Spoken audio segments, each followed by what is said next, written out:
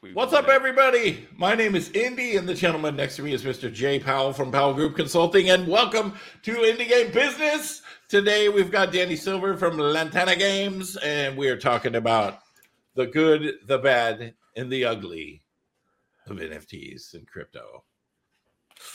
So, Danny, welcome. I would caution you that we're broadcasting live from Hoth on my end because it's the middle of a blizzard, but I'm sure it's nice and warm up north where you are. So probably a little warmer.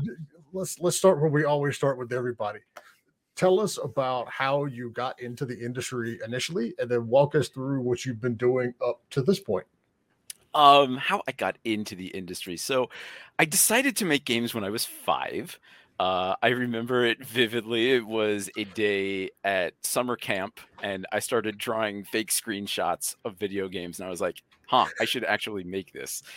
And so then, like, as a kid, I just started, like, studying a little bit of programming and graphic design, getting into, like, level editors in Lode Runner The Legend Returns, and Jazz Jackrabbit 2, and StarCraft, and Unreal Tournament. And then that all eventually led me to study game development at the Savannah College of Art and Design, where I studied design under Brenda Romero, and eventually graduated into the midst of a major economic collapse that happened to be going on at the same time as the start of the indie game revolution. So I was like, you know what, I'll go indie. I think this seems like destiny. And so I founded Lantana Games shortly after that, and then dabbled in running events with the Boston Festival of Indie Games between 2012 and 2014. Then pretty much came back to Lantana after that, released the first Mondrian game in 2015. Then 5 years later, the second Mondrian game, Plastic Reality. And then that was at, like, the height of the pandemic, essentially. And then that lined up with the craze in crypto and NFTs, which was really interesting to me because I was, making a game in live service, pretty much running a live service game by myself at that point, that was focused on user-generated content, basically bringing everything full circle back to where I was as a kid, being obsessed with level editors and such. Now finally making a game that included a level editor that was, like, central to the experience. And so here I am, like, so you're telling me that we've got this new technology that's all about art and user-generated content, and I have a game that's all about art and user-generated content? Well, I'd be an idiot to not jump on this bandwagon, at least, dangle off of it. So here I am. So you did a wonderful job of deciding to jump into the industry. At the same time, I decided to start, my first company in the industry during that wonderful recession. So I'm with you on that one, dude. That was hell of a time to start up. Yes, I mean, it's one of those that if you could do it at that point in time, you can literally do it anytime, because it's just not going to get much worse than that right now. So, all right, obviously, NFTs are, I don't know, weird. Is shitstorm the right word that I'm looking for here? It's building up into a shitstorm. I think at the moment it's like we're tracking the shitstorm moving in, and we can feel it. Like we're on the edge of the clouds right now, and the first drops are starting to hit. I think that's where we are. So let's run through a lot of the basic questions first. Mm-hmm. One of the, like the default response that we always hear is, NFTs and crypto are a solution to a problem that nobody has. So, truthfully, that can be said for a number of things. It was the same thing that was said when free-to-play games came around too. But from your standpoint, and being on the indie side of this, and just like none of us are getting rich off of this stuff because we're not investors that are dropping $10 million into these companies and things like that. Right. What drew you to NFTs? What do you see as an indie dev, as the benefit of crypto and NFT and Web3 in general? Well, for me, it kind of comes back to the start of downloadable content in a way, thinking back to like horse armor in Elder Scrolls Oblivion, and then even the Bethesda store after that, how developers had kind of been trying to find ways to monetize user-generated content. And to this day, it is still a problem that nobody has been able to solve. Because you've got the developer interests, you've got the user interests, and then you also have the community interests, and these all kind of clash with each other. I mean, obviously, the developer wants to make the most money because they made the game in the first place. The user wants to make the most money because they've, say, created a total conversion experience in some game, so it doesn't, maybe even resemble the original game at all. And then the community is like, we don't want to pay for this content directly. We'd rather, support modders through like subscription services, a la Patreon or Ko-Fi.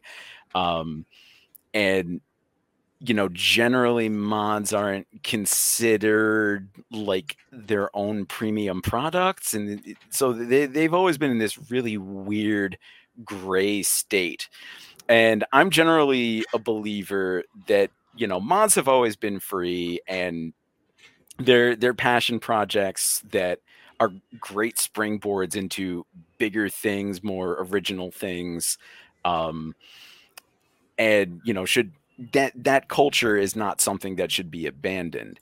To me, NFTs add a new twist onto that, where the mods can still continue to be free, but if you happen to own the NFT of it, you can support the developer, support the modder, support the community all at once, based on how the revenue is shared from that NFT. But everybody can still continue to download the mod freely if they so choose. But them being programmatic, you can maybe offer some bonus experiences to go along with that, or throw in some bonus content, or add it, make it more shiny in game if you happen to own the NFT. There's little bits of fair things you can do with it that you couldn't, like, not to say you couldn't necessarily do that otherwise, but just on that level alone, I think there's interesting opportunities there to reignite the discussion about how to support the modding community. All right, so that actually leads directly into the next biggest argument that we always hear. And, for anybody out there, whether you're listening on the Discord, if you're on the Discord, you got questions, pop them into that podcast questions channel. If you're anywhere else, just pop them into YouTube or Twitch or Facebook or wherever you're, LinkedIn, wherever you're watching, they'll come up on our screen. We'll get them answered. But that leads directly into the next, big criticism that we always hear is, okay, they're not adding anything that we can't already add. Everybody likes to point back to the Diablo, was it Diablo 3 market or whatever? Yeah, the marketplace. Which just turned into a clusterfuck because everybody was, duping things. And I'm like, okay, that didn't work. So that's a bad analogy. But, I hadn't thought about it on like the mod side. But I mean, what is the advantage of having it as an NFT versus how people are, sharing content and doing this stuff today anyway? Well, theoretically, because it lives outside of the game, that does mean it can be used in more cross-platform manners.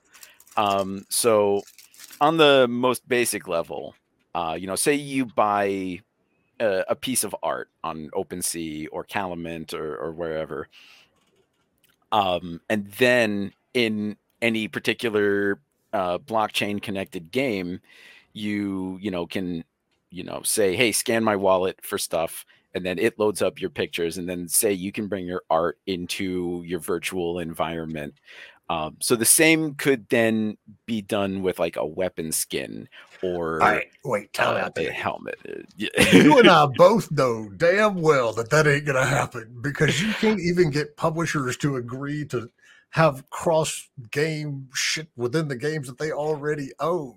See, you say that, except there's a twist that is shaking things up, and that's Roblox. And across the Roblox ecosystem, this is already being done, where Yes. developers will create an item that is then usable across multiple games. So But then it's we get not back that to it's the whole thing of they're already doing it, so why do they need an NFT? honestly, we Did you we think this was don't gonna have be an easy? answer for that. It's really just the convenience of not being locked into a particular ecosystem like Roblox or Yeah. Core or Dreams or whatever. Really, what they do is create a more decentralized approach to content sharing, really. So no item or texture or artwork or theoretically mod is limited to the space created by a single developer. Now, of course, have we seen this in action yet? No. Are we going to see it in action? I don't know. It's really just theoretical at this point. I mean, so Roblox is a good example, and honestly, I hadn't even thought about that one. And yeah, they're doing it right now. I can see this happening if Fortnite expands into something else, or in Core, where Core is basically like a next level The next Roblox level running on Roblox. Unity. I mean, not Unity, Unreal. Unreal. Yeah. But all the folks that are always like, I can buy a game in Call of Duty, and then I can buy a gun in Call of Duty, and then I can use it in whatever else. I'm like, no, it's not quite like that. Like, you might be able to bring the model in, but it's not going to bring the in-game programming along with it. It's not going to bring the shot balance and cooldowns and it. Yeah, it's one of those things that we always see people talking about, and I'm like, no, listen, that's very nice of you to dream that's going to happen, but that shit's not going to happen. No. All right, so we actually got a question coming in from Discord. Is it possible? And so I'm going to ask a couple of general questions about NFTs. We see the stuff about NFTs and art, and it's just a rip. But there was somebody else, another one of these ape things, got the rug pulled out from him, and somebody wandered off with like $1.5 million this weekend. Does an NFT always have to be art? What can an NFT be? Theoretically, an NFT can be any file. Because the NFT is not the file itself. The NFT is essentially a receipt connected to that file. For all intents and purposes, it's a proof of purchase, really.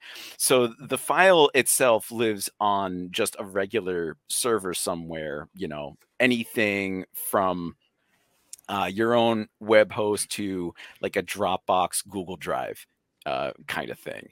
And then the NFT is really just the proof of purchase of that, which has like a link back to that file. So if that file disappears, then the NFT is kind of worthless. But in the meantime, if it's online, then it can be anything from a JPEG to an MP3 to a movie file to a custom level that somebody's made in a game. I mean, really, it can be any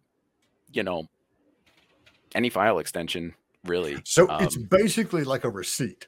Yeah. It's a proof of purchase. At the end of the day. All right. So from Capture Rapture over on the Discord.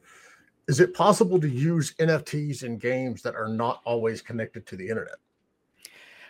I'm going to say yes, with the caveat being that at some point, it obviously would need to be connected to the internet to detect that, yeah, you have NFT ownership.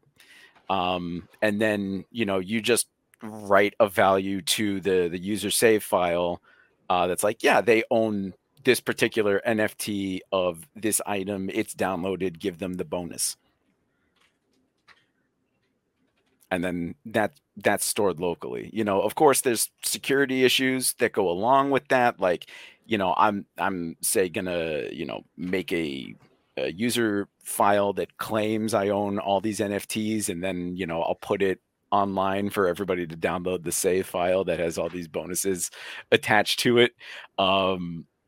But theoretically, yeah, you just have to do a one-time detection that you own the NFT and then keep playing with it. So given what you see in the market right now, and it's like I have so many questions, and I have a feeling this might go on for more than an hour, if that's cool with you and Dan. Fine. So what you're seeing right now in terms of a lot of the stuff is boiling around pieces of art that are out there. Ubisoft has released some guns and stuff on Quartz. Is there a good use for an NFT in a game right now that you are seeing? I mean, obviously you're going to be biased because your game has NFTs, but anyway. So I'd like to point out before I get banned on Steam, my game is not NFT connected. What I do is, because the game is all about making art, I have made art pieces from the game and have those up essentially as digital merch, which is sort of the best use I feel for a low budget indie at this point, is to really just think about it as like, the same as you would a t-shirt or socks or a coffee mug. Like, this is just, there are collectors out there who are collecting digital items.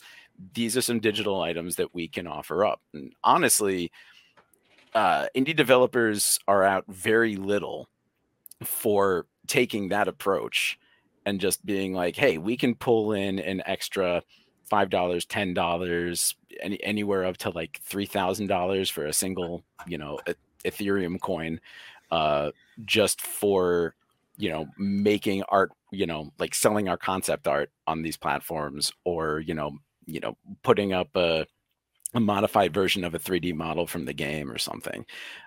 There's a bunch of different approaches you can take. But yes, Steam itself has banned blockchain from games on the platform because of some bad actors that were just generating Bitcoin in the back end. So they have it though. This is the thing. This is just totally Steam. Where is my freaking Steam thing? So we actually had a question come in from one of our clients in Korea the other day on the consulting side, and they were asking what the environment was here in the US and Western Europe on crypto and NFTs and play to earn mechanics in the first place. And that's always the first thing that comes up. It's like Steam has banned it, but they haven't, because one of our other clients, we made the South Korean publisher. Hold on, let me double check and make sure this is still here. But Mir4, MIR4, is a play to earn game that is absolutely huge in Korea, and they have brought it here to the US. And yes, it is still on the Steam store, and it's a complete play to win. Weird. Play to earn, not play to win. Everything's play to win. Play to earn. Yeah. Game. And so it's kind of like Steam saying we're going to like allow porn games when they did that. And then they turn around and go, wait, no, we're not. They reacted to something, but they're not actually apparently enforcing it that heavy, because Mir 4 is still out there on the market. I wonder if maybe it's just kind of like a future thing where, because I'm looking at the release date of this. This is August 25th, and that I think is before Steam made the announcement that they were banning crypto games, at least by a little bit. Yeah, but it seems like they would have pulled anything. That's what they did with the porn games. There's no point in us trying to figure out what Steam's doing because Steam never. There's absolutely no consistency there anyway. But I love Steam, but yeah, there's. I got nothing. Honestly, I think that sums up all of us right now. It's like, yes, we love Steam, but yeah, guys. All right. So, all right. Another question coming in. How can publishers take advantage of NFTs for cross IP initiative within the same publisher, i.e., Ubisoft, Take-Two, etc.? Can publishers take advantage of NFTs for cross IP initiatives within the same publisher? Well, I think that really just comes down to licensing. If any publisher, say, is looking for making items cross-platform between, say, like Rainbow Six and, so like take Ubisoft, for example, if they're looking to, bring Rainbow Six guns into Assassin's Creed, for instance, then, they would just need like communication, maybe some licensing agreements or something. I'm not sure I completely understand the question because you're on the right path. I mean, that's what the easiest example that I could think of off the top of my head is if we look at, Fortnite, for example, being within a greater spectrum of games that technically aren't actually there yet or not, being able to take your skins and you don't really level up weapons or anything like that in Fortnite, but you'll be able to take that into other games that they own. But the reality of this, that's the theory.